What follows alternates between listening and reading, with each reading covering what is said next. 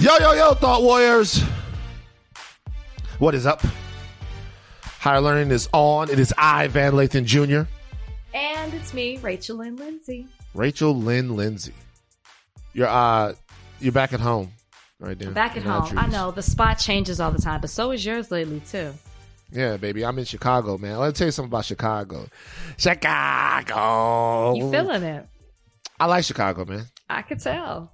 I'm not gonna lie. I like Chicago, man. Chicago. I was feeling like, sometimes I feel like a little bear in the big city, like I'm waiting around. I feel like, what I feel like? I feel like one of my best friends. You know who one of my best friends of television is, of movies are? Who? Paddington Bear. I love him. Oh, Paddington. Did you put on he wears the coat and the hat, right? He wears a little coat and the hat. Yeah, sometimes I feel like Paddington, I walk around, I'm like this. I'm like, hey, oh, look, because I haven't really been out here that much. I haven't been to Chicago maybe one time before. What's the weather like? It's cold. Okay. It usually doesn't start warming up till May, into May. That's so wild. You winter people, shout out to y'all. I could never live in a place where it's snowing in April.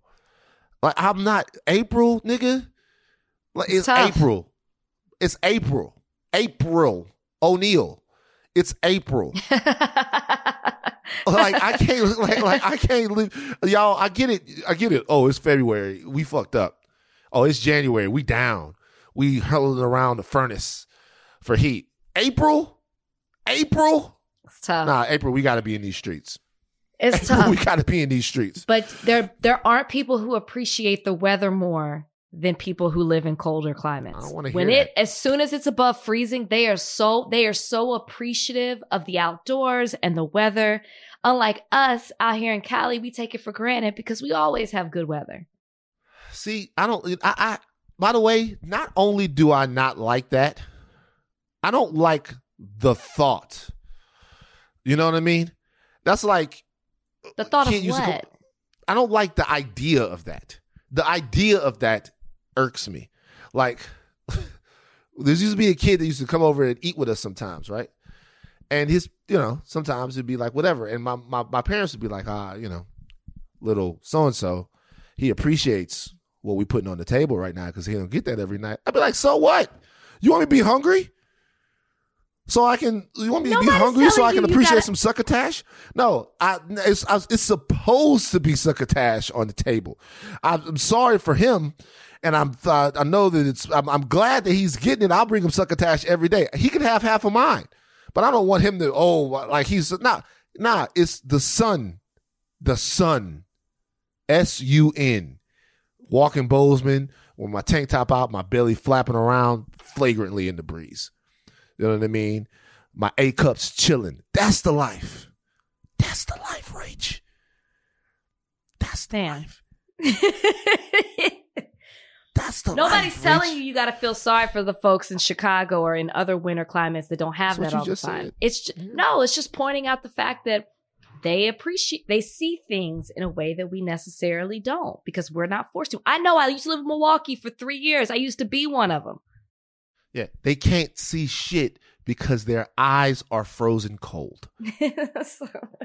I used to walk to school in that weather. Really? Negative, whatever, with the same wind that's blowing from Lake Michigan through Chicago, blows up through Milwaukee. You just get used to it after a while. It does keep you on your toes though, because we out there shooting, and my ears are all. I start to get this pain in my ears that runs down the back of my neck from the cold. Like it starts to feel like the cold. I don't agree with it. I don't know that. I'm from Louisiana and I went straight to California. But I tell you what, despite the cold, I'm still loving Chicago. I love it. This is Al Capone City, baby. Okay. It's Alphonse Capone. It's a fun Alphonse city. Capone. Are you a fan of mafia stuff? No.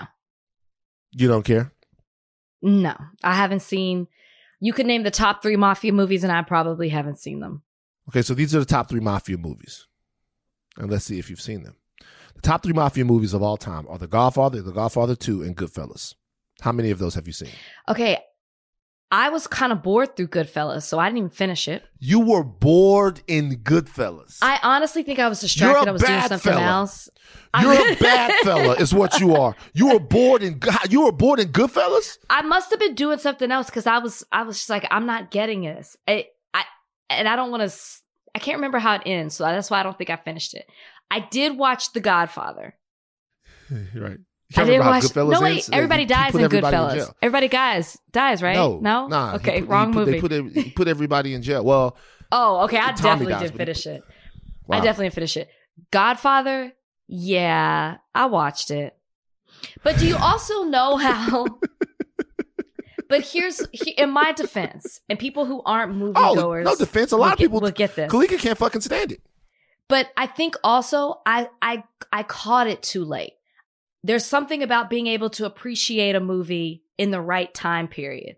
Now it's too late for me. The moment has passed. It's not going to move me the same way it did you when you first saw it. Yeah, I don't know about that excuse, but you, the thing is, you don't like it. So what? You don't like it. It's one of the greatest 3 films ever made. You don't like it. Who cares? What's the Miami one? Which one? Which one's the Miami one? What are you talking about? Like, Say Hello to My Little Friend. Which one is that? That's Scarface. Okay. Is that not mafia? No, those are drug dealers, but it's organized crime. Okay. It's organized crime because it's Tony Montana. I've seen that. I remember that one. Hey, I only got 2 things in life: my boss, my word. Okay, for no one. Go back on those for no one. You want to go in it? That's cool. You want to give it? Make a move. I never liked that piece of shit. I never trust that piece of shit. For all I know, he had my friend Angel killed. But that's okay. He's gone. I'm here. Okay? Tony Montana, baby. Tony Montana. I feel like you practice that. Like, I feel like you. Another Quaalude, she'll love me tomorrow. Another Quaalude. LV, I'm kidding. Stop. LV, I'm kidding. We didn't ask for your favorite scenes from the movie. Thank you. Yes, Scarface. That's the one I've seen. People hate my expressions. They hate when I sing, which is... No, they don't. People like that. I'm going to be honest with you. I was a little bit shocked and appalled at the reaction to the Red Table Talk song, which I feel like is one of my best songs that I've ever made up. You know, this is the problem. Red Table Talk, you hit a bop with Mailbag, and now you think that everything you do is a hit. That's the problem. Your one-hit wonder is just Mailbag song. That doesn't mean that you need to continue. See, I don't remember it sounded like that. That's awful. Red Table Talk. Donnie, let's cut this part out. No, see, I don't want it either. Man. I just want to sing. What does Donnie know? Donnie does. I'm one of the world's best impromptu song makers. One of the world's best. I got one hit today, wonder. Though. I saw this. Whatever. I saw this dog, and he reminded me of Bozeman. Oh yeah, that happens to me when I'm away from home too. I get it. I saw this dog. It was like. I was like, hey, ma'am, I literally, this is how you know I'm into dad years, right? Number 1, making up songs and trying to embarrass people. Total dad stuff. And then this woman is walking her dog down the street, and the dog looks just like Bozeman. I go, hey, you want to see something? Let me show you something. And she goes, oh, okay. And I was showing her pictures of Bozeman on my phone. And I do it too. Like, I get it. And she's like, she looks just like him. I'm like, yeah. I'm going to be honest with you. I swear to you, I think this dog and Bozeman have the same parents. But isn't Bozeman a full breed? Yeah, Bozeman is a burner dude. Okay, so is this not a full breed as well? But it's different. Let me tell you why. Bozeman is unique looking. This litter, the puppies that we get from these 2 parents, they look the same. Bozeman is unique looking, even for a burner doodle. I'm telling you, they're brother and sister. You. Did you ask her where she got him from? Nah, I didn't have time. But she's a white woman. So one more question and I'm in jail. Yeah. One more question. She calls the cops. Was the sun out? Yeah, sun was out. Yeah, you had a couple more questions in you. You had a couple. I probably on Crowded Street. You had a couple more. She's a very nice lady, but I was one false move away from. You know what I'm saying? I'm very afraid, Your Honor. He said he wanted to show me his dog. Is that some kind of rap saying? Oh my God. It actually so could unfair. Be. Come here, girl. Let me show you my dog. Shit, nigga, Tupac. Let me show you my dog. And this is so unfair. That lady was lovely. Lovely. Plus, Chicago ladies, they don't give a fuck. Get the fuck out of the way. I'm walking here. Enough impressions. We have some very important stuff to talk about today. Our friends over at Black Lives Matter up against it. Yeah. The question is, are they our friends? I think, yeah. That's what an article in New York Mag is speculated that they aren't. Let's be honest with you. Black Lives Matter were just called grifters. That's the insinuation that Sean Campbell made against Black Lives Matter. We're going to talk about that, and we're going to hear from one of the people named in the article on the other side of this break. This episode is brought to you by Jiffy Lube. Cars can be a big investment, so it's important to take care of them. I once got a car that I started out with 25,000 miles on. I got it to over 200,000 miles because I took care of it. You know how you take care of a car? You take care of the maintenance, the oil, the brakes, all that stuff. And if you don't, you can have a car just completely fall apart. When your car needs maintenance, head to Jiffy Lube. They provide automotive excellence at speed. Get your oil change, brakes checked, tons of other multi-care services. It's all done by expertly trained technicians who actually care about taking care of you and your car. Jiffy Lube, car more. To find coupons and start an instant online estimate, visit jiffylube.com. This episode is brought to you by Atlassian. Atlassian software like Jira, Confluence, and Trello help power global collaboration for all teams so they can accomplish everything that's impossible alone. Because individually we're great, but together we're so much better. Learn how to unleash the potential of your team at Atlassian.com. Atlassian.com. Atlassian. Tap the banner or visit this episode's page to learn more. All right. Home purchase by Black Lives Matter Foundation scrutinized. An investigative report by the New York Magazine's Intelligentsia revealed that the Black Lives Matter Global Network Foundation purchased a $6 million, 6,500 square foot home. Is that a lot of square feet? 6,500? That's a lot. Yes. What's a good square feet? It depends where you live, but in California, was this in Los 30. Angeles? Doesn't matter. No, I don't know. California, that's huge, right? People are just trying to get above 2,000. Yeah, 2000. The year 2000, Y2K, the bug was going to take down the whole society. Didn't happen. And so it's got at least a half dozen bedrooms and bathrooms and a bungalow. This bungalow, it's called the Social Justice It's a mansion. Bungalow. You guys, it's a mansion. It's a mansion, whatever. The home is dubbed the campus and was purchased, as the Intelligentsia reported, in October 2020 with money that had been donated to the Black Lives Matter Global Network Fund. This article is far-reaching in its insinuations and its allegations. It insinuates not only that this house was bought by funds with Black Lives Matter, which we know is probably, where the funds came from, but that it is not being used in the spirit in which it is supposed to be used. Okay, this house is supposedly supposed to be used. It's a campus house for the Black Joy Creators Fellowship.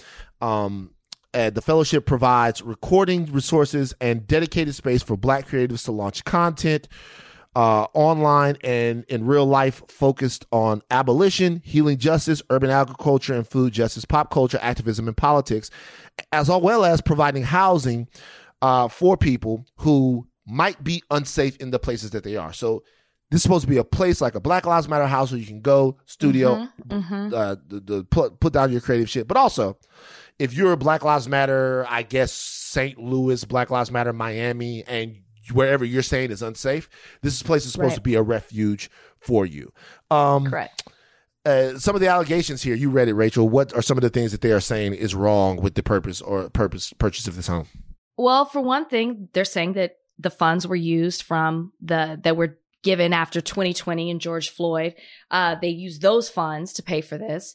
They're also saying that the house has not been reported. The house was purchased in October 2020. It was not reported to the IRS and has yet to be reported to the IRS. BLM claims that they're doing it in May 2022. What is another thing? So the fellowship that you just mentioned, they're saying that it's supposed to be used towards the fellowship for people to create and cultivate content and such. Well, the fellowship was just announced in April of 2022. The house was purchased in October 2020. So for about 17 months, they have not been using this house for the purpose that it was purchased for. So that's another allegation. They're also alleging that some of the former co-founders and other leaders in the organization are using the house to stay in. They're using it for YouTube videos that have nothing to do with advancing the mission of BLM. And they're saying also that if they're using this for BLM and it's supposed to be for security, then why are you using this house in public and putting it out there on social media if this is supposed to be a safe house for certain leaders of BLM?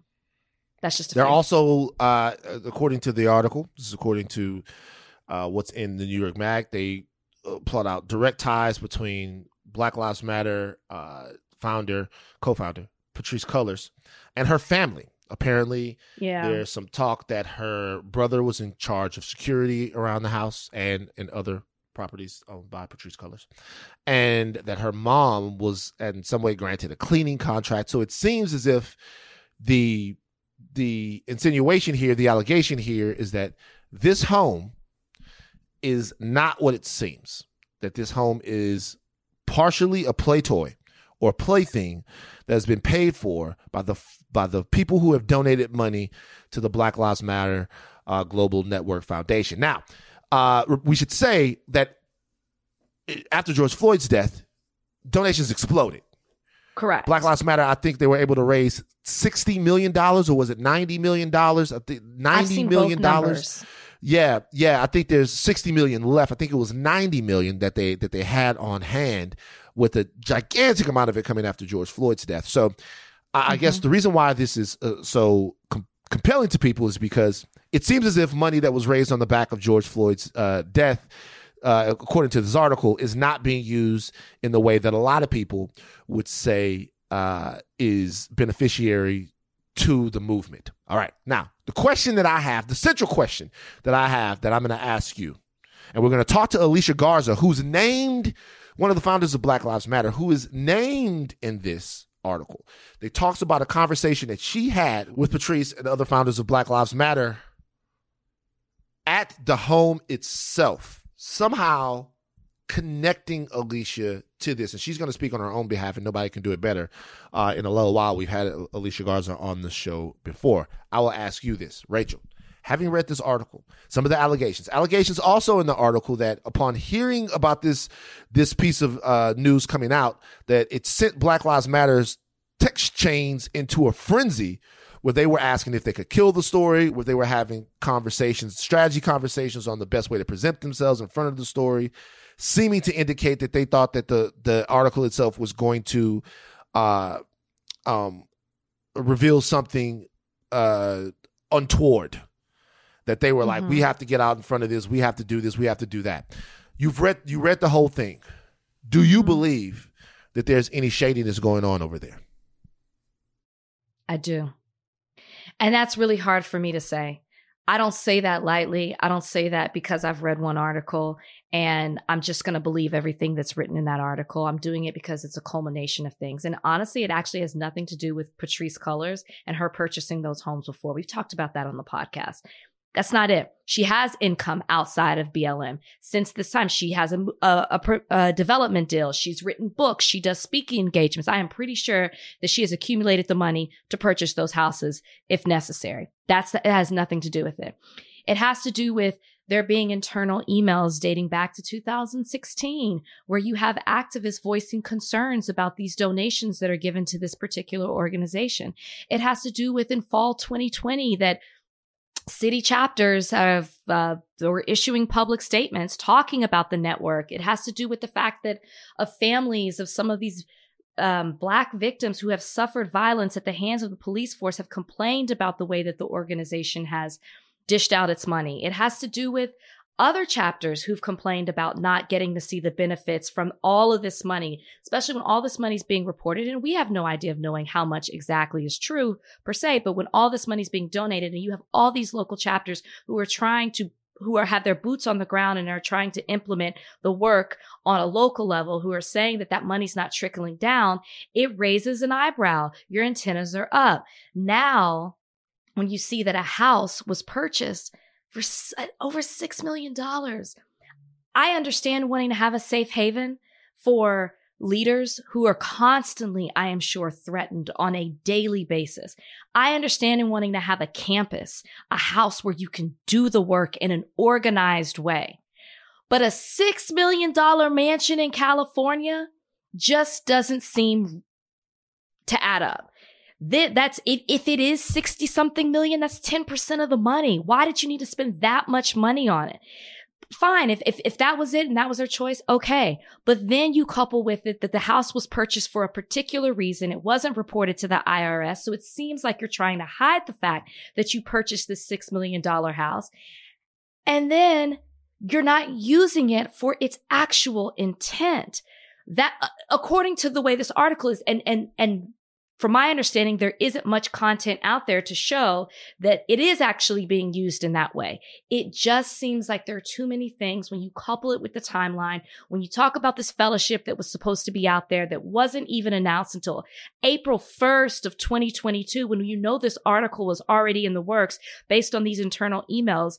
There was a date mentioned of March 30, 2022. It just seems to be too many things where I have to say, something's not right. And this isn't taking away from the intent and the passion of the people behind this, but something's not right with the way that the money is being dispersed. Sorry. That's not easy to say. Yeah. So I disagree. Well, okay. Kind of. Okay. Tell you why. Something not being right can indicate a lot of things to me. The question is, to me, intent. Optically, things are not being handled with certain situations over there as they should be. Optically, it could look bad. Optically, it could. Optically, it does. When I was doing research for this, I looked up whether or not the NAACP owns any land. Mm-hmm. Like whether or not these other organizations own any land, they have any assets. And I uncovered an article from the Washington Post in 1982 that said the NAACP was looking to relocate because it faced 100% rent increases for the office space that it had in Manhattan for like a long time. They were playing dirty with the NAACP. So and that article struck me because I was thinking it would be fantastic if the NAACP was well funded enough to have a place, to have things to where no one could tell them what they could do with whatever, that they weren't paying rent with anyone, that they had something where they could go or some place that they could go. I have no problem with Black Lives Matter buying a home. I absolutely do not. I don't have any problem with them buying a home. I don't have any problem with I don't have any problem with a large degree of it. I would say what I will say is if the question is there something wrong over there? The answer is not intentionally, but they're probably optically very unorganized and babies in what it is that they're doing. Okay. So if we're talking about the fact that that the money is accounted for, because not even this New York Magazine article doesn't allege that the money's not accounted for. That they were slow to account for it. The New York Magazine article says that they had $90 million. They spent $21 million on grants that they gave out. They didn't really get into the ins and outs of where the money for the grants went. After the $21 million that they have on grants, there was another $8 million that they spent, and the $8 million was partly this home, all right, and then other operating costs and overhead that they had.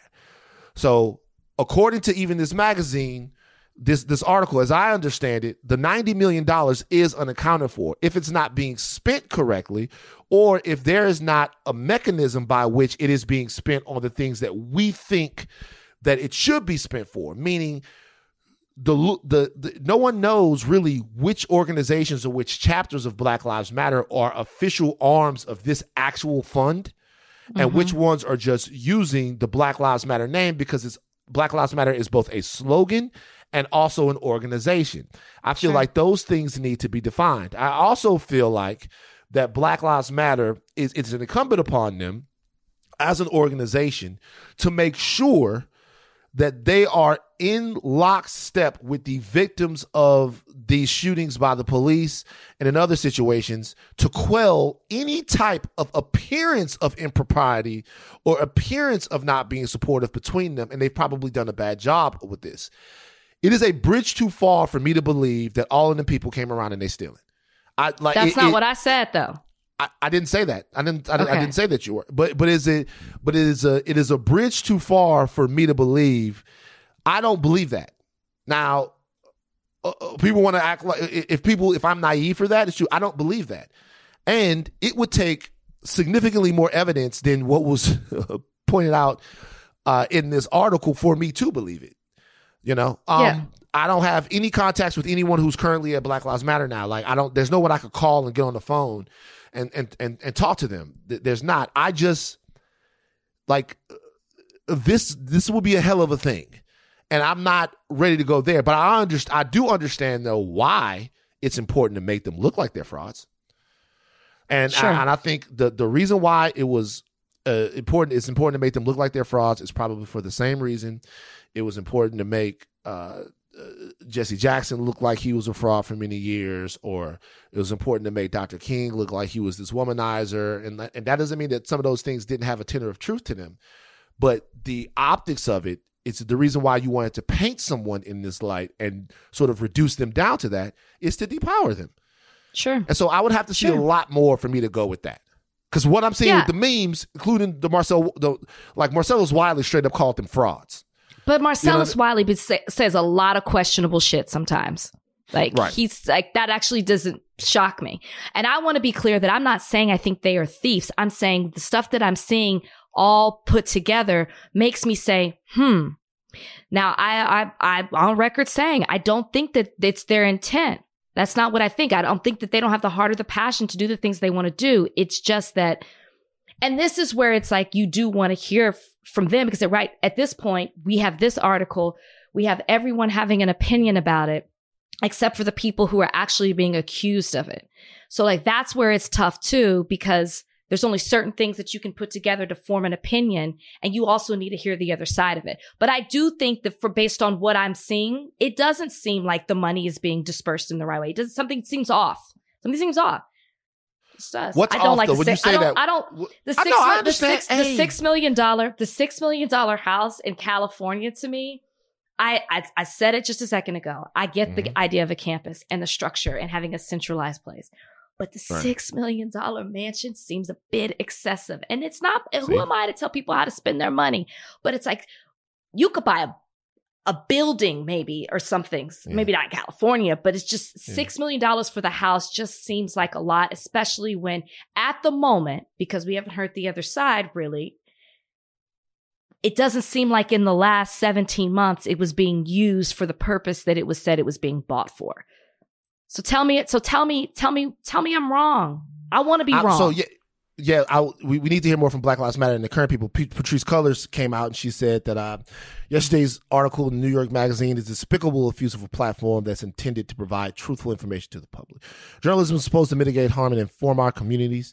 The fact that a reputable publication would allow a reporter with a proven and very public bias against me and other Black leaders to write a piece filled with misinformation, innuendo, and incendiary opinions is disheartening and unacceptable. The reason why it wasn't announced prior is not as nefarious as the headline infers. The property needed repairs and renovation. I do not own the property, have never lived there, and made that clear to the reporter. Okay. She goes on to say, I have never misappropriated funds, and it pains me that so many people have accepted that narrative without the presence of tangible truth or facts. I admittedly have not always responded, and I know my silence has contributed to doubt, she said, and she apologized for that. So she says that there's a reason why the house wasn't announced. The house needed repairs, and the house needed things to be done to it, and so that's why they haven't really talked about it.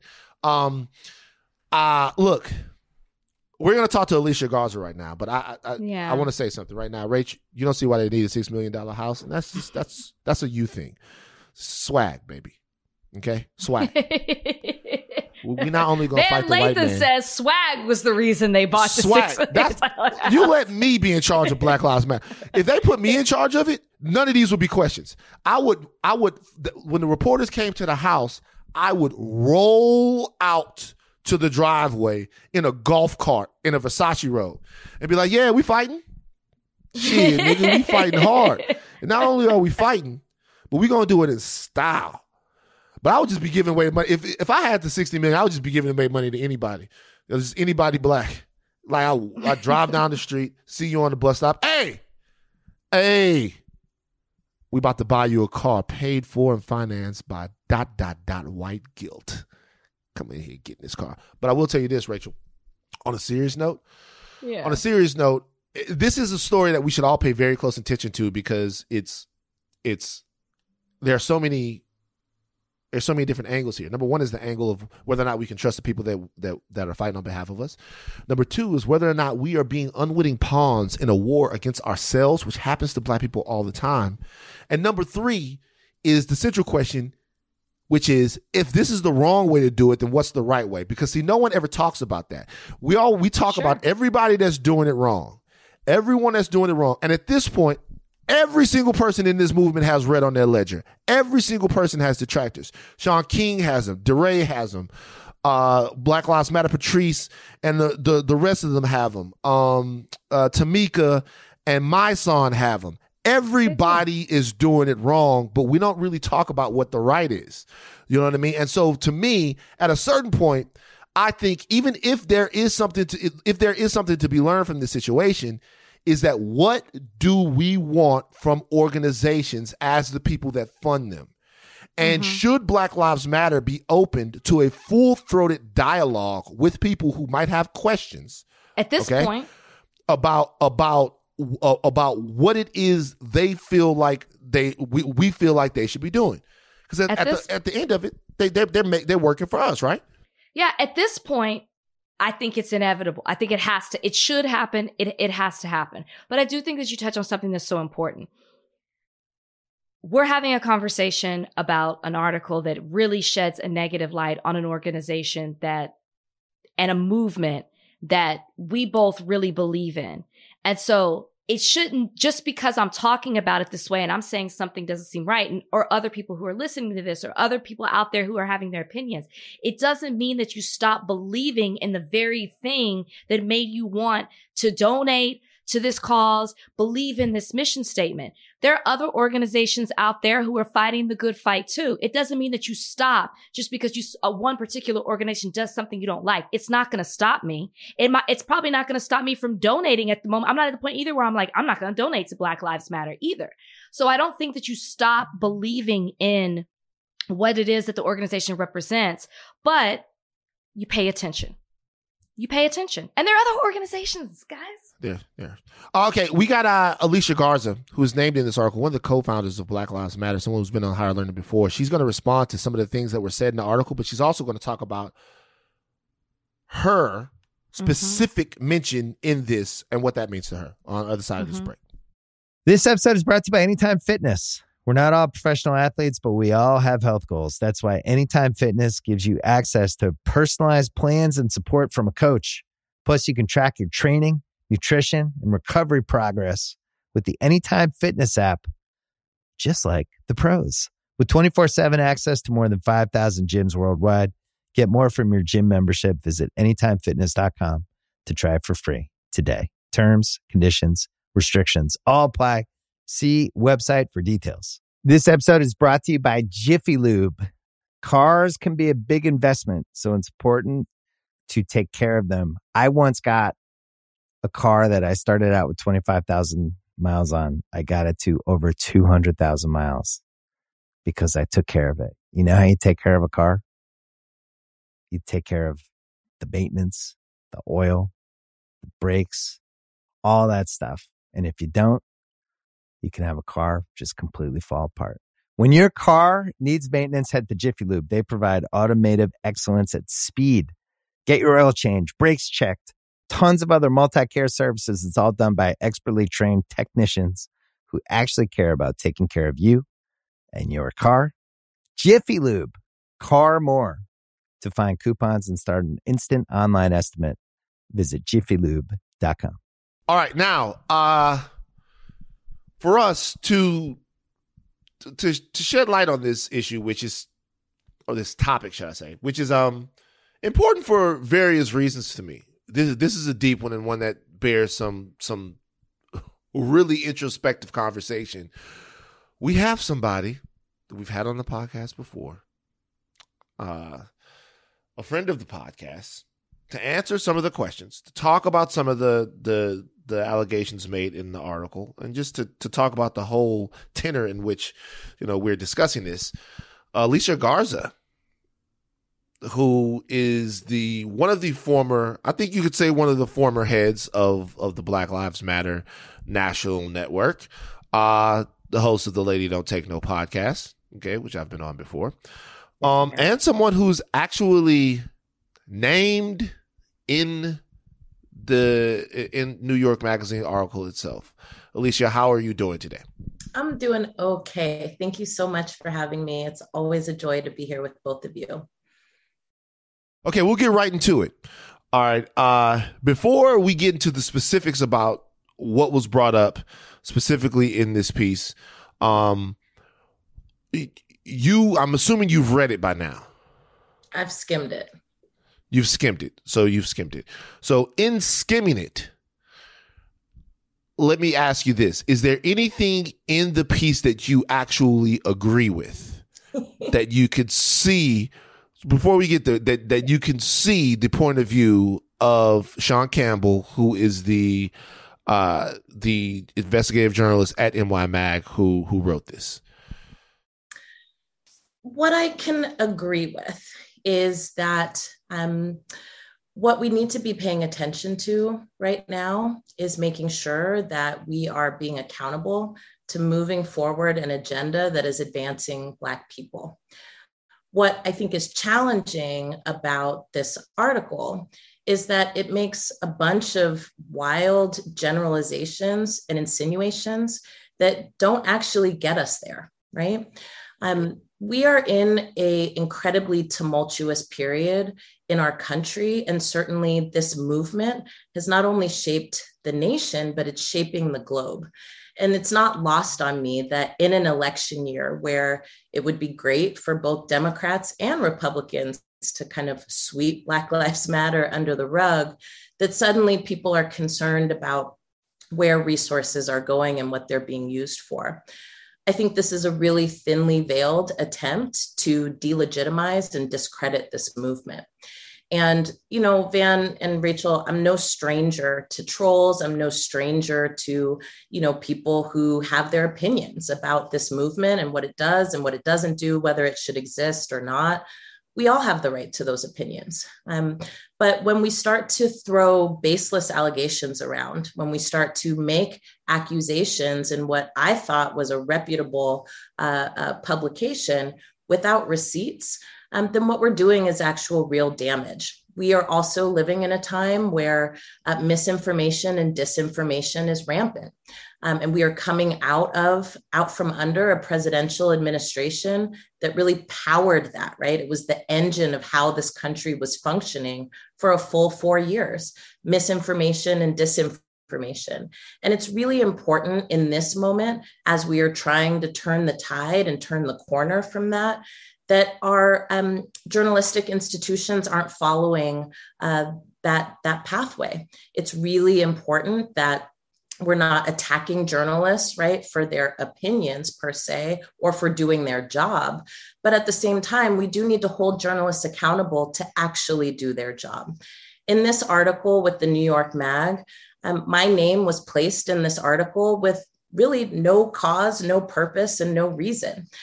There's nothing wrong with sitting down with my friend of 25 plus years, Patrisse Cullors, and my other friend, Melina Abdullah, for a video on Patrice's personal YouTube channel to talk about what it means to be a Black woman in leadership. And whether we did that in front of a McDonald's or whether we did that on a campus where lots of things are filmed, doesn't actually matter. And I think it's really important that we draw those distinctions. Why would we get from that article that somehow I was involved, right, with the purchase of a campus that I've been to once or twice? I didn't even know that BLM had purchased that campus when I filmed that video a year ago. But even if I had, it wouldn't have mattered. That organization has a right to move forward a strategy that involves building institutions to build Black people's power. And, you know, for myself, I have a right to sit with my two girlfriends and reflect on what the last decade of movement building has brought us. And I think that it's important for us to continue to draw those distinctions. And I'm not sure why New York Magazine thought it fit, right, to print and post an article with a lot of accusations and insinuations, but not a lot of receipts. I think it's important that, you know, a lot of people read this article. It is a big headline right now. And you say that there are a lot of accusations and things that are in there that aren't necessarily proven. And so I think it's important that we go through some of the things that are asserted in the article and give you a chance to respond to some of them in specificity, especially because your name is mentioned in the article. So my first question that I have is, there are a lot of dates mentioned. And I just want to clarify something. The article mentions that the house was purchased around October 2020. At that point, had you left your position with BLM? And if so, did this purchase or anything like this, is that the reason you decided to leave? I've been gone from Black Lives Matter since March of 2017. That means that I have not been involved in any decision-making in that organization, no fundraising, no deciding where resources go and where they don't go. And so I can't answer the question for you about the dates when the property was purchased or not purchased, because I wasn't involved and I wasn't there. For the last 5 years, I've been building my own organization, the Black Futures Lab. We work to make Black communities powerful in politics so we can be powerful in the rest of our lives. I got to talk about that work on this very podcast with both of you. And so that's what I've been doing for the last 5 years, minding my business and building Black political power. I've not been involved in the organization since 2017. The insinuation seems to be, and it's not a veiled insinuation, it's a very direct insinuation, that the purchase of the home was in some way, at least optically, unethical. That you have an organization that pulled in $90 million. It's been reported during a specific time, and a lot of that money comes as a result of what happened to George Floyd, and that the house was purchased under the guise of this is a home to shelter other people working in the movement. This is a home to create content or pop culture stuff for people in the movement who want to do it, like a studio space. And to have all of that, it seems as if people, the insinuation is that the home itself is not for that what it's for is actually for people to lay up in and have fun in. The article actually talks about Patrisse filming a YouTube video there that was about baking a peach cobbler and talking about the fact that the house itself can't be about making sure people secure and also being a public place for people to go and film stuff at. Do you agree with any of the assertions in the article that the actual intent of the home itself seems to be under some question and is a little bit murky? You know, it's hard for me to answer that question because I wasn't involved in the purchase. I wasn't involved in the decision-making or the visioning or the strategy behind purchasing that home. But what I can say is this: for generations, Black people have been buying land and buying property as a way to get free. And it's really important for us to ask ourselves, right, on what basis is the New York Mag making these assumptions? I don't know, seemingly any more than they do, whether or not the purpose of that home purchase is being fulfilled. But I do think it's important, as we lay out in this country, that people get access to due process. And to be frank, Patrice and the Black Lives Matter Global Network have been ruthlessly being attacked for the better part of a year and some change now, whether it be about her purchasing a home for herself or her family members, whether it be, I remember a couple of years ago, she was being attacked for witchcraft. I mean, there's all kinds of things, right, that get lobbed at these people and at this movement. I know for me in 2020, when I last talked with you, there was a story that Rudy Giuliani was tweeting around about me being a global queen pin that had teamed up with communist China in an evil plot to take over the world. And this was something that was being retweeted by Rudy Giuliani and his son. And so, I can't say why the house was purchased. I can't say if it's being used for the purposes that it was laid out for. But I can say this: I think it's really important for us to read between the lines here. Black Lives Matter is not a charity organization. It's not UNICEF. It's not the Red Cross. It never promised to build homes for the homeless or feed the hungry, right? Black Lives Matter is also a political organization, just like the NAACP or the Southern Christian Leadership Conference. And it has a political agenda and a political strategy. And that political agenda is to get more people involved in the change that can impact their lives every single day. Again, it never promised to house people, feed people, clothe people. And so this notion, right, that this organization is collecting funds under the guise of one purpose and then spending them on others just hasn't been proven. Now, I think we should have a big conversation if there are things that come out, right, that definitely show that there is some discrepancy. But from what I've been following for the last year, I haven't seen that. And what I'm really concerned about is what happens when people who are peripheral to those efforts, like myself, get brought in. What that means to me is that these efforts to investigate or to critique or to better understand actually aren't coming from a good place. I'm not with the organization. I haven't been for a while. And so the notion that I would be included in this story shows me that the interest is more in clickbait and generating drama than it really is in getting to the bottom of any kind of supposed or alleged conflict. For people who are reading this article or may have read another article, can you understand why both critics and supporters of Black Lives Matter feel that it seems to create this impression that the money donated to the cause has been spent in ways to maybe benefit certain people, specifically when this house was said to have been purchased for a specific reason, but in the time since that purchase to now, you haven't seen that type of work being done in the house.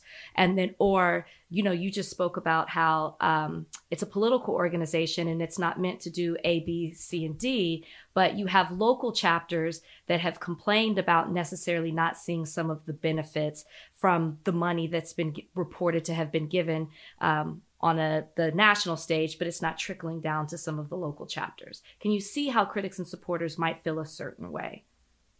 I think everybody has a right to ask themselves, is this the organization for me? Is this the organization that moves my goals and my dreams forward? Absolutely. I think about that whenever I give money to an organization or whenever I donate to an effort. And at the same time, I think it's really important for us to try and piece apart what all of this is actually about. Again, I haven't been at Black Lives Matter for 5+ years, so I can't speak on what they've done, what they haven't done, how they've done it. But frankly, what I can say is that this feels like a thinly veiled attack. I still am not seeing the receipts that people are laying out. and in terms of the accusations. And I think for myself and for everybody else who's watching this saga, we would prefer to see the receipts. Now, I will also say, Rachel, that absolutely there is a need to have a conversation about the tensions and challenges that happen inside of movements. This is not unique to the Black Lives Matter movement. It's not unique to the Black Lives Matter global network. And as students of history, we know that there have been debates and tensions between and amongst organizations about their strategies, about how and where they spent their resources and their time. But the thing that is unique about this moment is that this is one of the first times in American history that activists and organizers have had to play out those conflicts on a national stage as if they are entertainers or celebrities.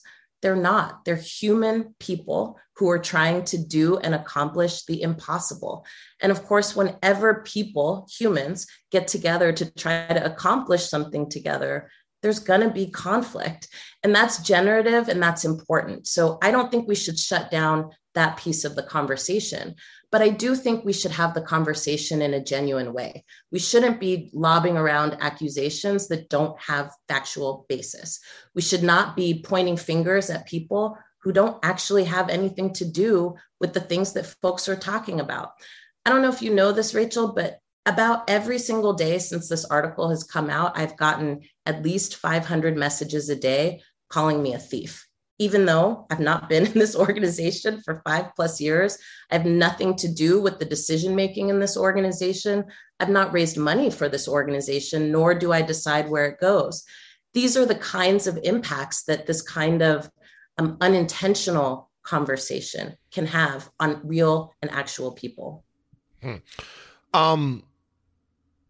From the outside looking in, since you have been on the outside, do you think that Black Lives Matter as a national organization has operated with the type of transparency that would nullify or depower articles like this from being written?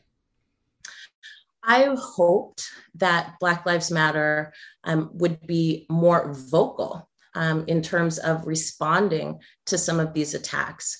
And while that was my hope, since I wasn't there, I wasn't able to direct what folks were actually doing.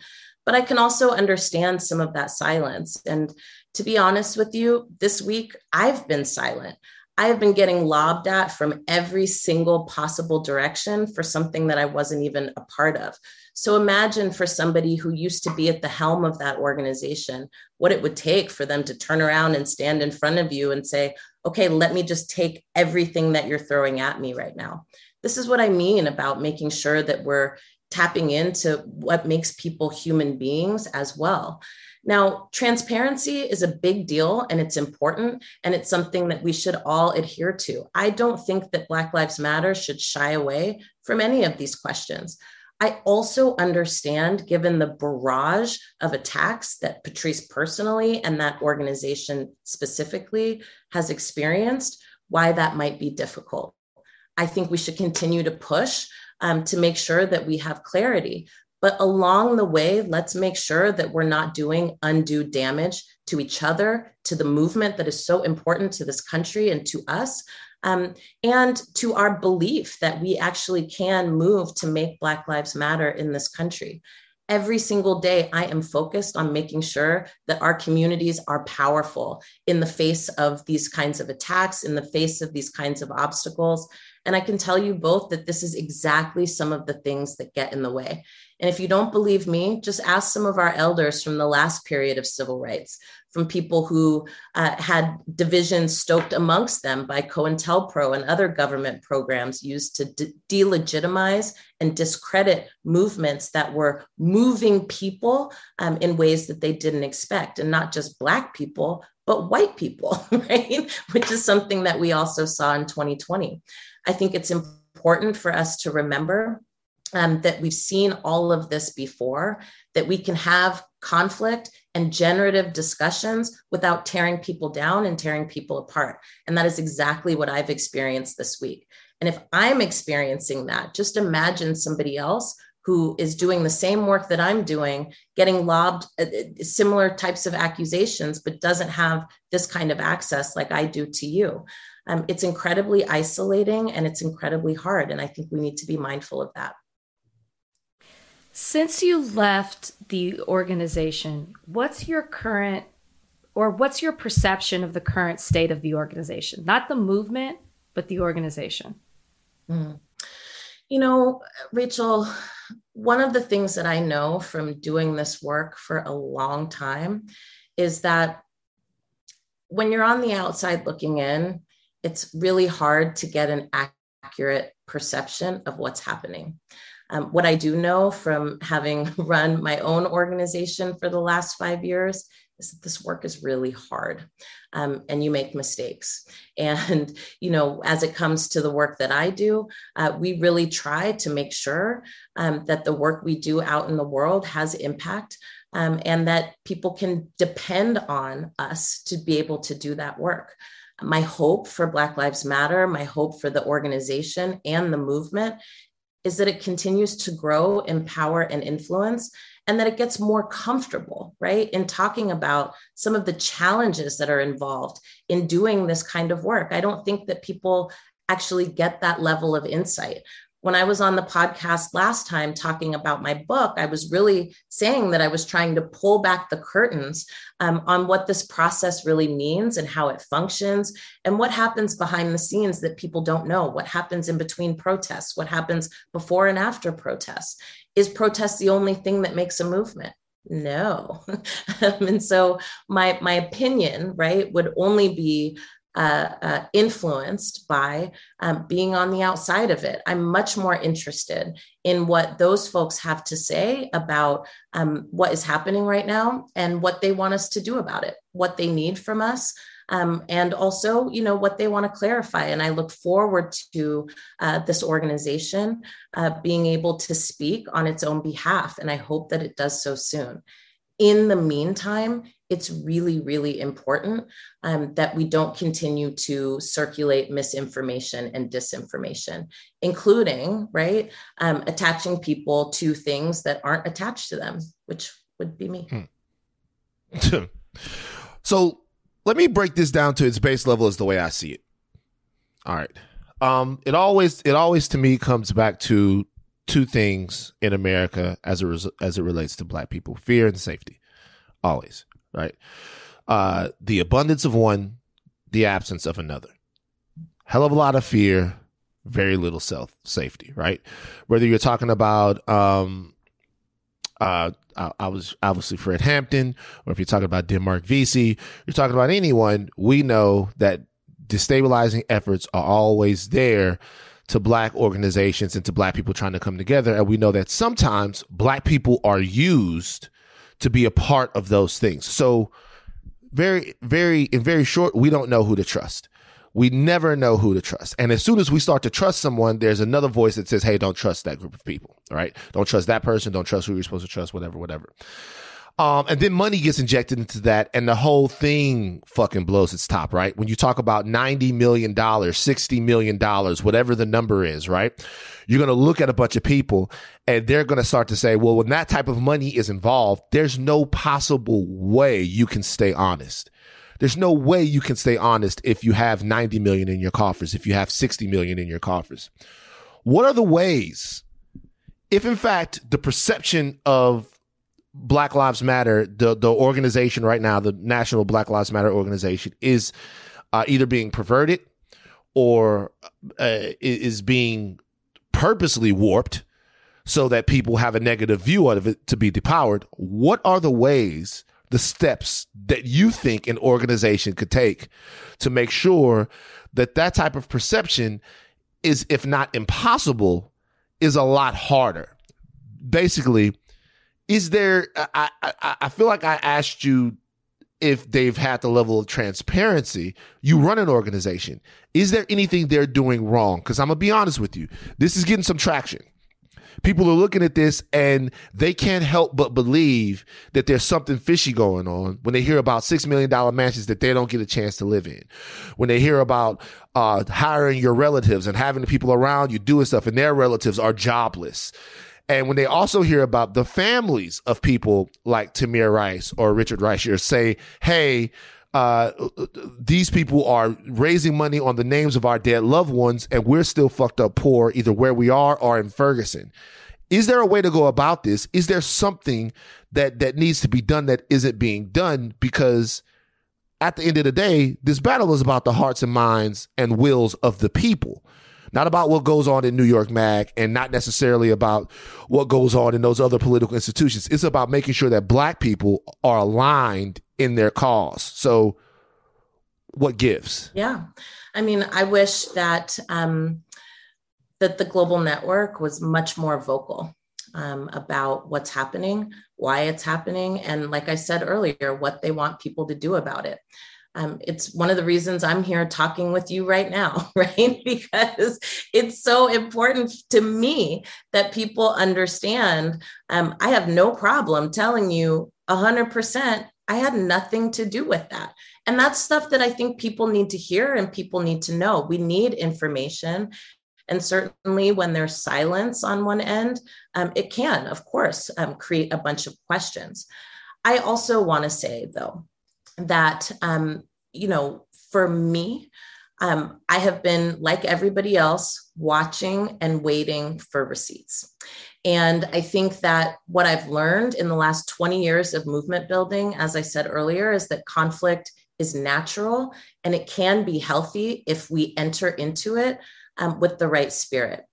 I think that most people want this movement to succeed. Black folks do, right? And I agree with you that there is this way in which we are waiting to be disappointed because we've been disappointed before. But what if we actually gave people the benefit of the doubt, just like what we've been fighting for, right, as a part of this movement? I don't think people who are a part of this should be exempted from that level of consideration. I also think it's important for us to have these dialogues about transparency, about how we beef with each other, and make sure that we understand that what I understand about beef and transparency and dialogue is that it's necessary for movements to get better, to get sharper, to grow bigger and stronger.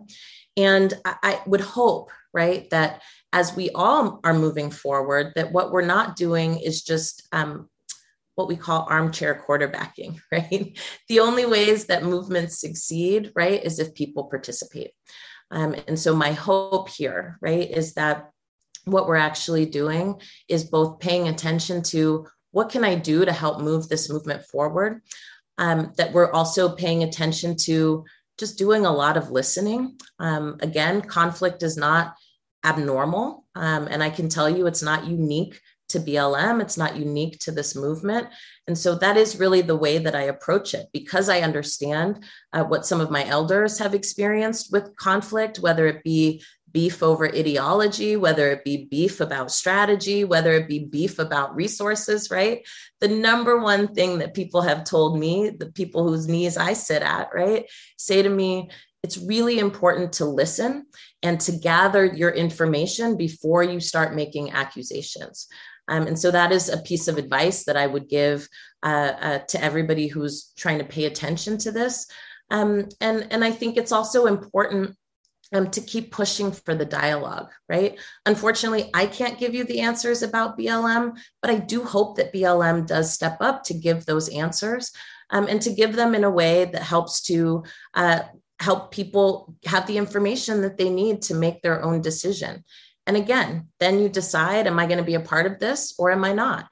There's lots of organizations that are a part of this movement. It's not just BLM Global Network. And I want to make sure that we're both nuancing, right? What makes a movement, that we're nuancing, how we understand what movements are supposed to do, what organizations are supposed to do, what's in bounds and what's out of bounds, that we understand that conflict is not unique to this generation or to this specific movement or organization, and that we understand that there's a lot at stake right now. And I always look at every kind of accusation towards people who are public with an eye towards, well, what does one get out of making this accusation successful? Like I said earlier, I know that we are approaching an election season where both Democrats and Republicans would like BLM Global Network to go away. And so I also look at these kinds of accusations from that lens. Now, I'm not a conspiracy theorist, right? I'm able to gather a whole range of facts and information and then make a decision for myself. But I can't shake, right? What we've experienced over the last year, where literally, right, all of the things that Black movement made possible, including a shift in power in the White House, including a shift of power in Congress, is now being so voraciously attacked. And I don't think it would be this voraciously attacked if white people were not on board 100% with Black Lives Matter. So I just need to keep repeating that, because I think it's multifaceted. It's not as simple as they're shady or they're not shady. Here's my last question to you. I think it is important that you establish that you haven't been a part of the organization since 2017. And I think people affiliate you with it just because of you are a co-founder of this organization. And I know that it means a lot to you. It's very near and dear to you. You're passionate about it. Will you reach out to those who run the organization and maybe see if you can help implement some of the things that you talked about on this podcast, help guide them, give them some advice, maybe to get things back to the way they were when you established this organization? Rachel, I can tell you that I have said that I'm available for that kind of counsel. And I have also, encouraged the organization to speak out and to give its side of the story. And we can only hope that that's what it does moving forward. All right, last question for me. We'll let you get out of here. Sean Campbell is the guy who wrote this piece. This is not the only piece that he's written for New York Mag. I also read in preparation for this interview another piece from back in January, maybe from last year, I can't remember now, where he seemed to, at that point, cast aspersion on the purposes and the goals of Black Lives Matter, the national chapter of Black Lives Matter, the national entity of Black Lives Matter, where the money was going and some of the dissension that's in it. The tenor of that piece seemed to be that the national brand of Black Lives Matter was somewhat less than supportive, sometimes at downright cross purposes with the individual grassroots activists that are on the ground. This particular case, he talked about a gentleman from Huntington Beach who launched a counter protest to the White People Are Great rally that they were trying to have or whatever. Sean Campbell, your thoughts on him? Do you think that this is a good-natured sort of investigative skeptic who wants to make sure conversations like this happen and are above board? Or is he potentially a member of the shady, murky, COINTELPRO adjacent, destabilizing type of disinformation campaign that we've seen before? What are your thoughts? It's hard to say. I don't know him personally, and so I can't put that label on him. What I can say is that the impact of not connecting the dots and being responsible as a writer has severely impacted my daily life. And I think that there should be some accountability for that. Again, I think if you're going to be an investigative journalist, if you're going to be involved in exposing what you think is wrong, and you're doing that from a place of really wanting to see transparency and ultimately wanting to see this thing survive and succeed, then you're going to be really careful in your steps. And I think this last story in particular was incredibly sloppy and incredibly messy. And like I said, the impacts of that are great. What I understand is that every single day this week, I've received hundreds and hundreds of messages calling me a thief, and I haven't stolen anything from anyone since I was 16 years old. It was Lee press-on nails at Walgreens. My grandmama had just flown into town from Toledo, Ohio. And let me tell you about the ass whooping I got from my parents that particular day. That was the last time I ever stole anything anywhere. Shout out to Grandma May, who passed away a couple years ago this month. I also want to say that, In an age where journalists in particular have been attacked by the last presidential administration, the integrity of journalists has been attacked, I would think that it would be even more important to show how we are trying to strengthen and bolster this profession so that it is reporting just the facts. And in this particular case, it failed miserably. And so here's the impact. When we don't tell the full truth, when we make accusations that don't have receipts, when we make insinuations, here's what happens to me personally, because this again happened last year when they were trying to expose Patrice for whatever they were exposing Patrice for. I end up receiving a lot of messages, right? Because sometimes people can't tell us apart. I get death threats. I get rape threats. I get threats telling me to drink bleach and die. I have to beef up security. I found out recently that, my name is all over 4chan and 8chan, which is like shady dark web type stuff. Yeah. And this is where those threats come from white nationalists who really want to take out BLM and BLM leaders.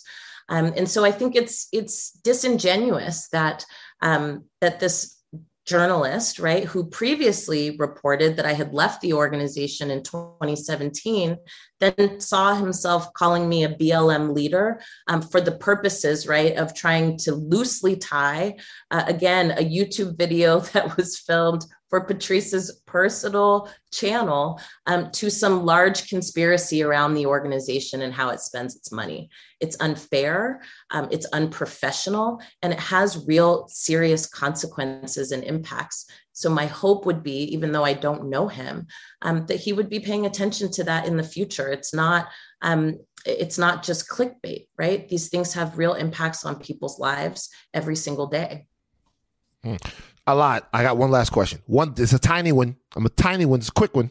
Give it to me. You keep saying that receipts. What would receipts be? What would be for you if you're reading this? What would be a smoking gun that to you would signal impropriety inside of the Black Lives Matter brain trust? Because he seems to insinuate that he doesn't seem to insinuate. He outwardly insinuates that this article was a feared article from the Black Lives Matter leaders and heads, because he says that they were trying to get it killed, that they were internal emails. And by the way, there's a snitch somewhere, but there were internal emails and texts somewhere about trying to get the article killed and trying to change the tenor of the article. And it seems as if they might have not wanted it to come out because they felt like there was some impropriety in it. So maybe they felt like it was a little stronger than maybe you feel like it is what he insinuated. So what would receipts be? What would be for you, once again, outside looking in, what would be a smoking gun? Well, look, I took journalism in high school, right? I wrote for the school paper. And so I know a little bit about what receipts look like. And receipts are facts. It's direct statements, people, places, things that are on the actual record, and insinuations don't count. And unfortunately, I remember when I was trying to write articles and I wanted to insert my opinion, my journalism teacher, Miss Bell, may God rest her soul, would tell me, nobody cares about your opinion. What people read the paper for is the facts. And so the facts would be looking like this.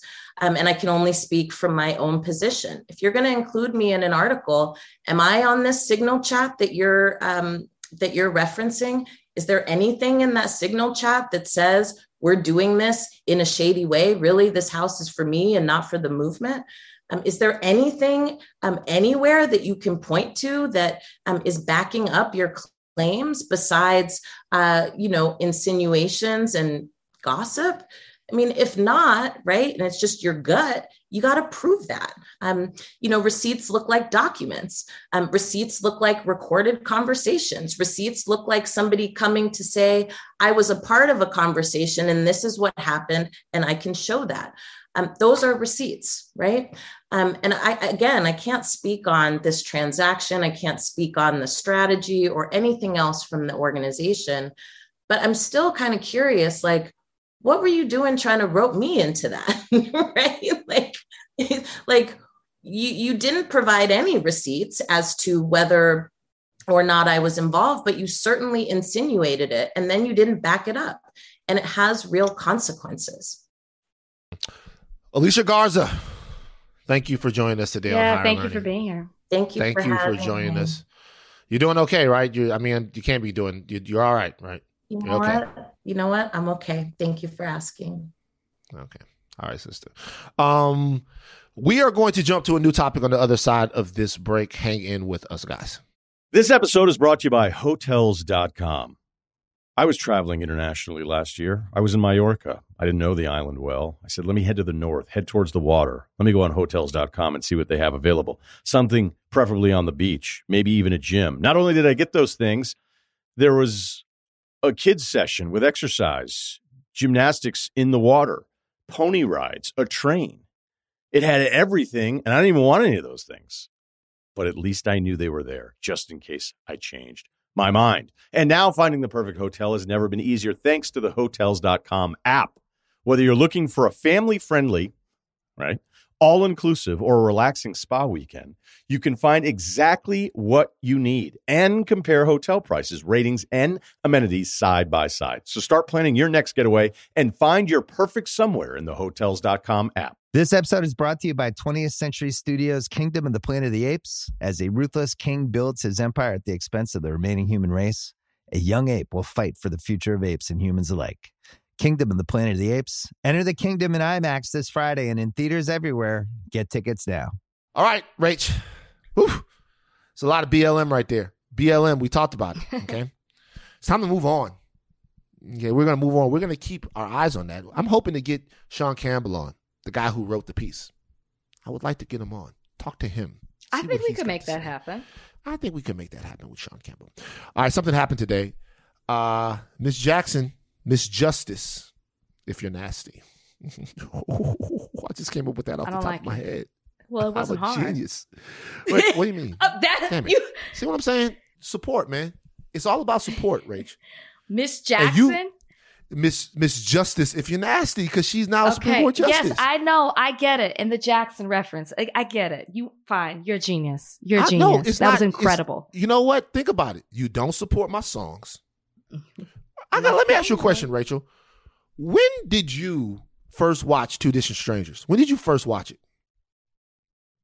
I definitely watched it. I know you watched it, but when did you watch it? I don't remember when I watched it. It was later on in the process, wasn't it? You didn't watch it when I sent you the screener, did you? I did not. Just remember, guys. I'm just saying. Just remember. Just remember, y'all be on my ass. Just remember. I did not. Mm-hmm. But I watched it, okay? I know you watched it. But I watched it. Very supportive. Okay. Ketanji Brown Jackson's confirmed as the first Black female Supreme Court Justice. 53-47. 53 people voted for it. 47 racists did not. It's a reality. Rachel, how do you feel? I feel good. I feel good. You know, we talked about it before about the process that she had to go through, although she was confirmed in a very fast amount of time, and rightfully so, because she is so qualified for this position. It felt good. I loved the images of her, the still pictures of her crying, smiling, happy. Like, it just represents so much, and it's so beautiful. And I do think that she will inspire a whole generation for people to say, I can do the same thing. And I just think it was a really beautiful moment. And I love the moment where they clap for her and that Vice President Kamala Harris gets to announce it. She smiles and they give a standing ovation for a while. I loved that because that's what she deserves. And I'm so happy. And I hope she saw that moment. Equally, the moment where the other Republicans were walking out, which just is so symbolic of what's happening right now politically. Something I want to know. I posted about Justice Jackson. What? Justice Jackson, until she gets sworn in, it's kind of not. But yeah, Justice. Like, no, let me tell you why I paused. Because what the fuck? I am notorious for messing up names. And when two people got two last names like that, I questioned myself for a second. I almost said Justice Brown. And that's why I stopped. Okay, Justice Jackson. I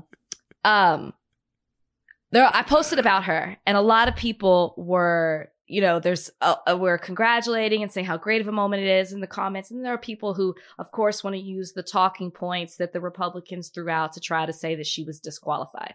What I need those people to understand, and what I find it so interesting, is some of the same Republican senators who voted no for her confirmation to the Supreme Court voted yes for her to be on the federal bench. It's the same law. Lindsey Graham. It's the same law that's being applied. It is all federal. And if she is qualified, because you have to go through a Senate confirmation on those levels as well. If she is qualified to carry out the law in that way, why is she also not qualified to carry out the law on the highest court? It's just so, wild to me. It's just, why bring up Lindsey Graham, man? Because we all know he's such a hypocrite, but it's just, I don't know the other names that are on that list, but I know specifically it's not just that he's a hypocrite, though. He's like a fucking weirdo. I don't even take him. He's like he looks like he jacks off to squirrels. Like he's like a fucking, he's just a weird, Lady G. He's just a weirdo. He's like a weird guy. Like I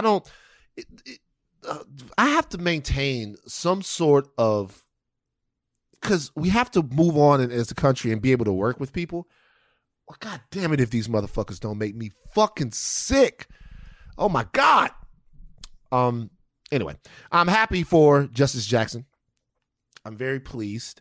I do not amend anything that I said about this early on. I do believe that this is a huge symbolic gesture and means that we have one more liberal voice on the court. But I do still want Black Americans to keep their foot on the gas as it relates to the Biden administration, and continue to push this administration to deliver on some of the campaign promises that they said they were going to deliver on. But I'm not going to lie. This has had me all of my feelings. I am in a good way. I am a true Negro. I watch her and I'm like, beautiful. God damn, nigga, we did it. It's just that feeling. It's probably the same feeling that people get from me when they hear me singing on here. Like, God damn, we excellence. And you just ruined this. But it is whatever. It's amazing. Okay, Tennessee Republicans might inadvertently legalize child marriage. You heard that right. Tennessee Republicans might inadvertently legalize child marriage. There's some Tennessee Republicans that want to make common law marriage legal, but the bill being pushed through in the legislature this week doesn't have any age requirements, and opponents say that paves the way for allowing child marriages. Representative Tom Leatherwood, the Republican from Shelby County who represents Arlington, sponsored House Bill 233, introducing it in the Children and Family Affairs Subcommittee on April 23rd. The legislation is designed to legalize common law marriage in Tennessee as a way to push back against the LGBTQ movement. Current Tennessee law states you can get married as young as 17 if you have parental consent. Critics worry that if House Bill 233 passes, it would pave the way for child marriage and sex child abuse. Have you read very much on this story? Yeah, I read it.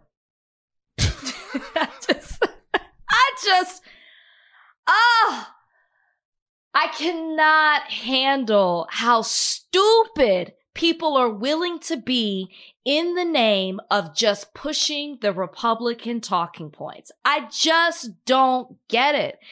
And also, I kept reading this and I was like, why is it so bad to have common law marriage? Why is it so bad to have common law marriage? And then I was like, okay, because the bill says it has to be between one man and one woman. And that's why it fights. It goes against marriage equality, just to put that out there. Because I was like, I'm not understanding what's wrong with common law. Okay, and then I read it more intently, deeply. The fact that you are willing, just because you want to fight to keep marriage the way that you want to see it between a man and a woman, And you want to overlook the fact when the senator who proposed this bill was questioned about the fact that it does not have an age listed in this bill, he said, well, I just figured it would be assumed. When do we start assuming certain things with bills? You guys, this opens the door for any child to get married at any age. And this is pedophilia. It opens the door for that. The Republicans want to fight that in such a big way, but you're allowing this bill to move forward all in the name of fighting against people who are in the LGBTQ plus community, but then you're opening the door for pedophiles. It's just the dumbest thing ever. I cannot get over how stupid these people can be. This story is very interesting to me for a couple of reasons. Number one, the way the fighting goes. Obviously, this bill, I'm saying obviously, but I sincerely hope so. This bill is not a pro-child marriage bill. I don't think that they're trying to legalize child marriage in Tennessee. So I think that some of the headlines surrounding this, are intentionally framing it as that to kick them in their nuts. To it. Right, to kick them in their nuts. It's the same thing that happens on the other side when it's like, oh, Obama is wants to kill your grandparents when he was putting out Obamacare or whatever. Like there's death panels to see whether or not people can die or whatever. However, looking at this, it's important that it comes out. I went to Snopes.com. Okay. Yes, your website. I went to Snopes.com. I love the people over at Snopes. I went to Snopes.com and I read through it and I read about the intention of the article as opposed to, how it was received.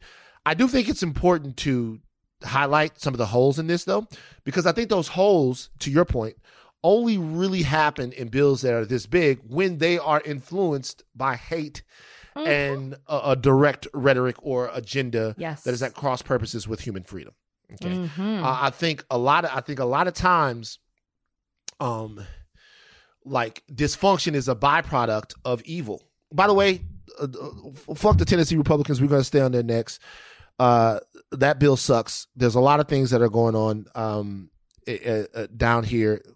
These abortion bans are running rampant now. Jeez. I'm good to see Justice Jackson up there. We need as much help to protect reproductive rights as possible. Oklahoma, the legislature has just passed a near total ban on abortion. And I think it's going to be sort of incumbent upon the states that are not aligned with this type of oppression to really dig into how they can punish. Like this is Civil War talk. I don't think that talk is going to work with some of these states that are trying to take away reproductive rights. I think they're going to have to be economically punished. I think it's going to take us by encouraging places the same way it was kind of done in South Africa. It's a little bit more dicey here, but there was a big call to divest from South Africa in order to put the stranglehold on the economy there because they were an apartheid state, right? It's a lot dicier to do here because not a lot of these places need us as much as whatever. But I think we're going to have to really put pressure on corporations, places like Disney, places like fucking Amazon, places like that to really stay out of business with these spots because they are not stopping. Like there's a full-fledged war on women's bodies happening all over the country. And it keeps getting worse and worse. For those of you who aren't familiar with this bill, it's not a proposed bill. The bill has been written and it has now gone to the governor, who said that he will sign off on bills that limit abortion. This bill will still require you, if you are raped or a victim of incest, to keep the baby. So you have, once again, men telling you that, you know what? It's not that baby's fault that happened. It's a terrible thing, but it's not the child's fault. Not considering the woman at all. That's what's happening right now. The only exception in this current bill is if there's a medical issue. That's it. So you have what happened in Texas, which we've talked to at great length. So that you have people in Texas who are probably flocking to Oklahoma for where their reproductive rights weren't challenged in that way. Now they can't even cross the border and go to Oklahoma because this bill is about to pass. It is so important that we continue to keep talking about this and not to just let this die. It is happening. Anytime a bill, don't say gay bill. Sorry to go off on a tangent, but it was passed in Florida. Ohio's got their own. It's happening. One state gets it done. The other states start doing it. And it's just going to go to the Supreme Court, which is why it goes back to what you were saying about Justice Jackson now being on. We need people like her on this court that can protect women and their rights. I cannot believe when I saw this Oklahoma bill, I couldn't believe it. Couldn't believe it. It's terrible. It's terrible. So it's time for us to get a little interracial in a really weird story. Okay. According to CBS Miami, the Miami Police Department claims that a man was stabbed to death after a domestic incident with his girlfriend. Now, this headline says, I have a problem with this headline. Okay. I do. The headline says, Miami man stabbed to death after domestic incident with OnlyFans model girlfriend. I don't know what her OnlyFans has to do with the fact that she stabbed him. I think when stuff like that happens, that is an attempt to demonize sex workers and to say that she is some kind of way morally corrupt because she was an OnlyFans model. Okay? Model, whatever. Okay? The fact that she's an OnlyFans model, what the hell does that have to do with anything? All right, but I'm not on her side because it looks fucking bad. I guess I had a different interpretation because I think they were trying to say, because I saw OnlyFans and either Instagram or OnlyFans and influencer, because I think they were trying to establish that she is popular in some in certain sectors. Yeah, I didn't know who she was. That's I went to her how I took her OnlyFans. You still have an account? OnlyGram? No, I don't. Don't bring up. Hey, now I did. That's in trouble. That's a real question. Yeah. Hey, no, nigga been OnlyFans. Hell no. So this is the deal. Woman stabs a man in one Paradiso apartments in Edgewood, the neighborhood of Miami. It's Edgewater. I lived right there. Edgewater, Miami. So, this is where you live down there. That's on 30th Street. I lived on 18th. It's right there on the bay. It's a very nice building. All right. The man has been identified as Christian Toby Obunselli. He's black. His girlfriend is a white model. Friends say that he recently moved to Miami and was living with his girlfriend at the building where he was stabbed.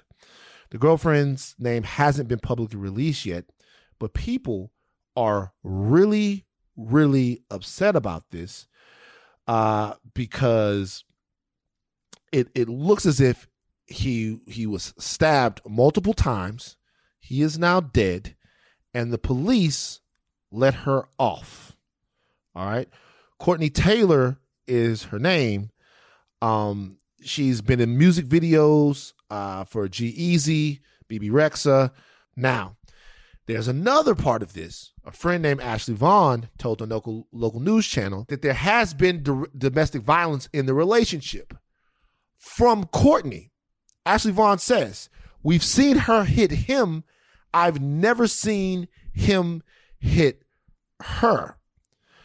But yet another neighbor has said that they got into a heated argument not too long ago, and that led to Taylor being physically abused. So the optics of this case are: black man stabbed multiple times by a white woman not even arrested. And now it's up in the air who was the antagonist in the situation that led to this guy's death. There's yet another piece of this, Rachel. Okay. There seem to be some old tweets from him. Have you seen these tweets? Yeah, I didn't see the tweets. I saw the headline. So the old tweets from him seemingly are him shitting on black women. Okay? So this is what I want to come to in this situation. I want to ask you something. The fact that this woman wasn't arrested or held as of yet, something. We'll see what happens with that. Let's say she did stab him up. Let's say she did do it, and like she did not in any way have a self-defense beef in order to do that. Would your opinion of him being stabbed by a white lady change because he had prior tweets dissing black women and saying that he only wanted a white woman? I see that a lot of people, when I put this up and I said this is nuts, I immediately got hit back with a bunch of people saying basically that because of his past tweets and statements on black women that he got what he deserved. What do you think? Okay. Well, first off, she is being held under the Baker Act for mental health in Florida. She's not detained. She has not been arrested. Nothing like that, which is what people are upset about. But when police came on the scene, she threatened to kill herself, and they immediately detained her under the Baker Act. So she's hospitalized right now. So I don't think you get to do that.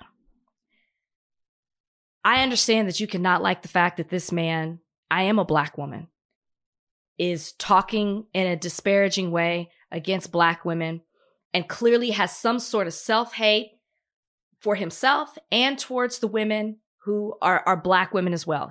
There's some type of hatred there, clearly. And he felt some sort of way by having a white woman on his arm.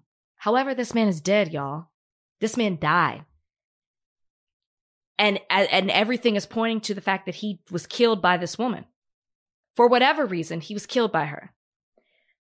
I'm not going to allow his past to say he deserved to be murdered. That's ridiculous to me.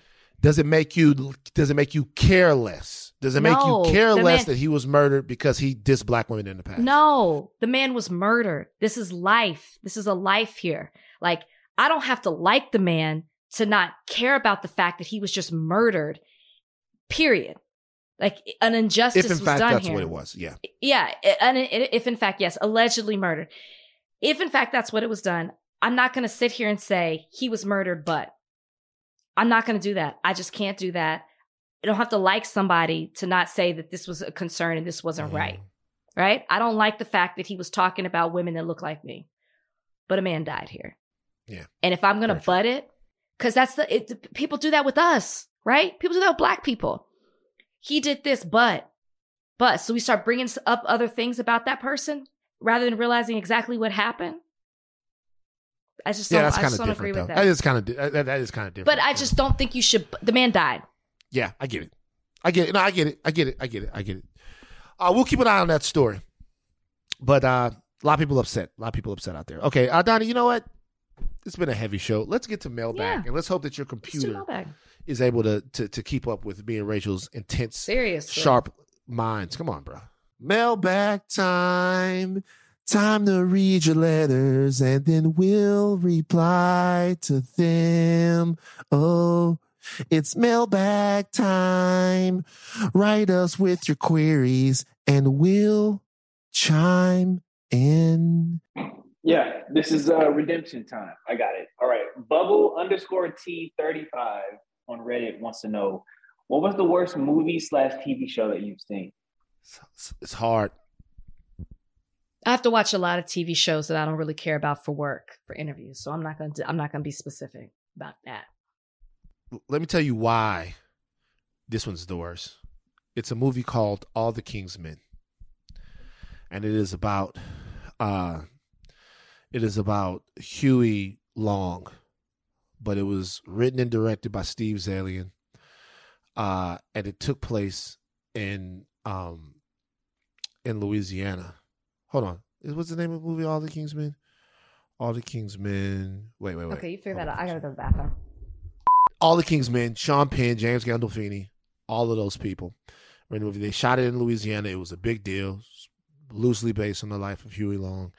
And the movie had such talent. Let me tell you who was in this movie, All the King's Men, 2006. This is the movie. It's written by Steve Zalian, directed by Steve Zalian. This is the cast of All the King's Men. Sean Penn, Jude Law, Kate Winslet, James Gandolfini, Mark Ruffalo, Patricia Clarkson, and Anthony Hopkins. That's the cast of this movie. That's the cast of the movie. And guess what? It fucking sucks. So it's not like it's the worst movie that I've ever seen. But the fact that they came down there, we had such high hopes. We thought it was going to be award show this, award show that, and the movie was trash, to me, makes it one of the worst film-going experiences I've ever had. All right, next question, Donnie. All right. Next question is from Quaker Lightning on Reddit. They ask, what breed of dog would you be if you could be a breed of dog? Whatever Copper is. I want to be Copper.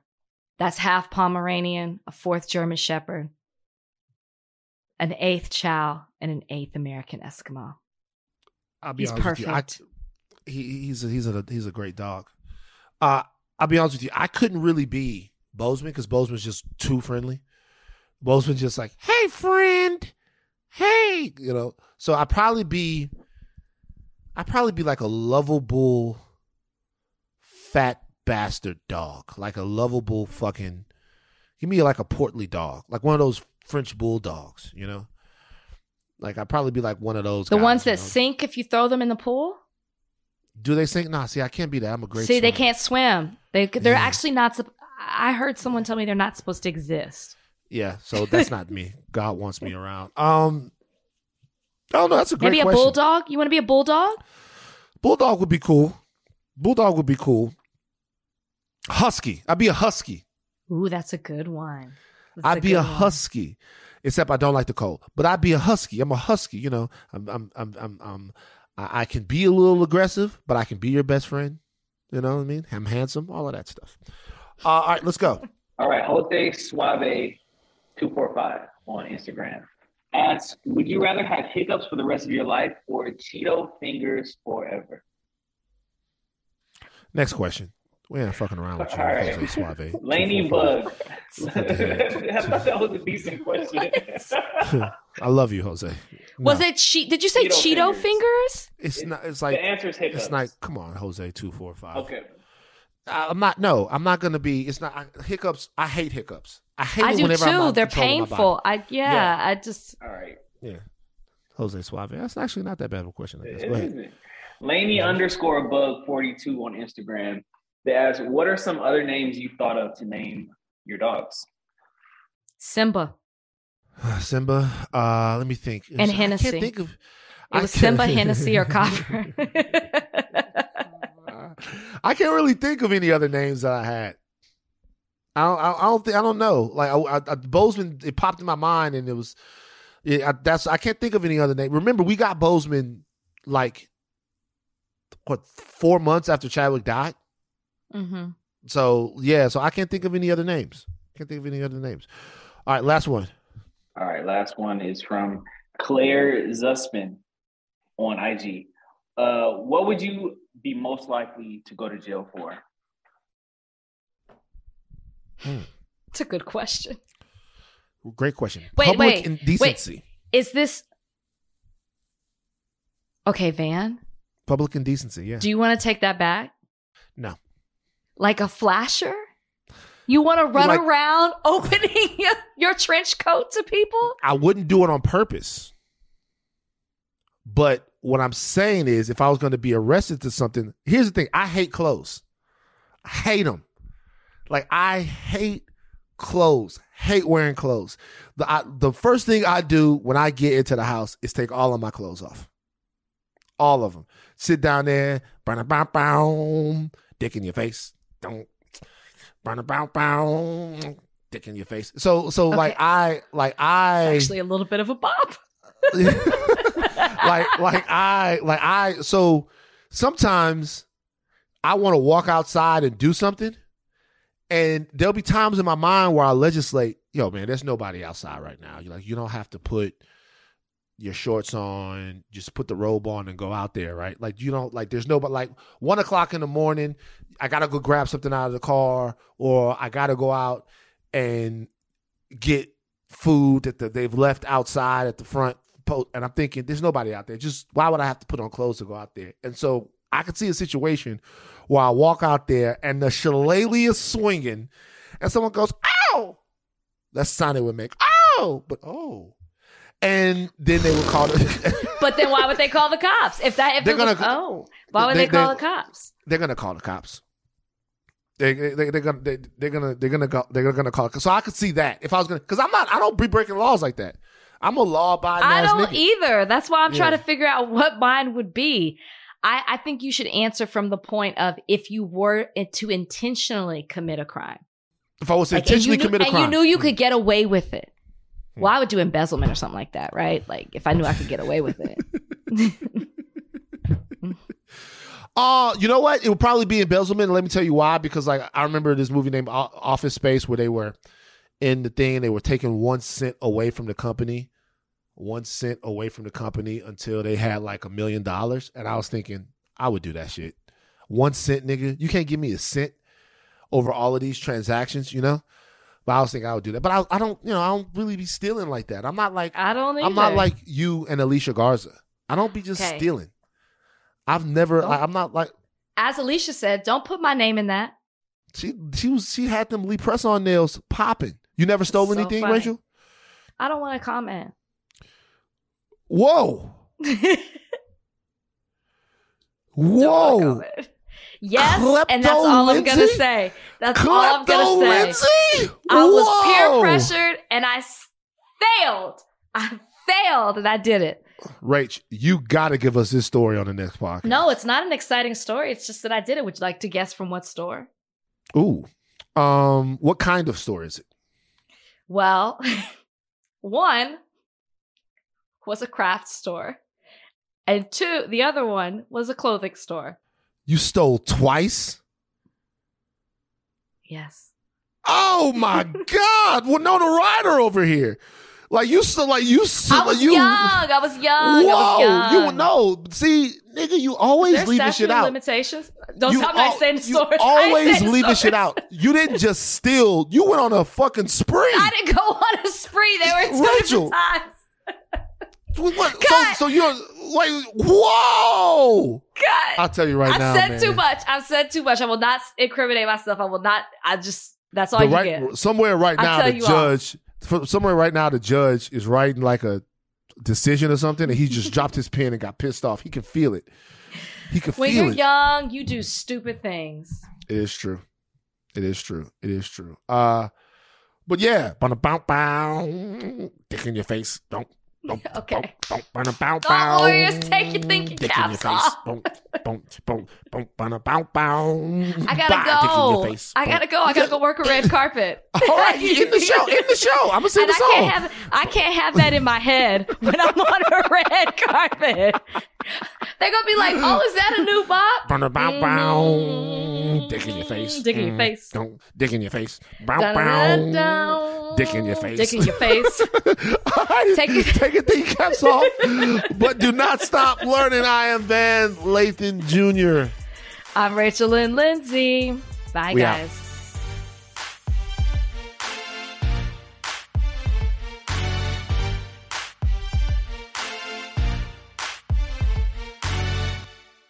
This episode is brought to you by Hotels.com. When I went on my last holiday to Cape Town, it was amazing. My friends were there, the weather was phenomenal, and most importantly, the food was fantastic. But one thing I struggled with was finding the right places to stay. You know, all I want is a great bed, a fantastic shower, and breakfast that doesn't end at 8 a.m. I'm on holiday, I'm still sleeping. I also like ease, and the Hotels.com app easily helps me to find a perfect hotel for every trip. Whether you're looking for a family-friendly getaway or a relaxing spa weekend, on the Hotels.com app, you can compare up to 5 hotels side by side.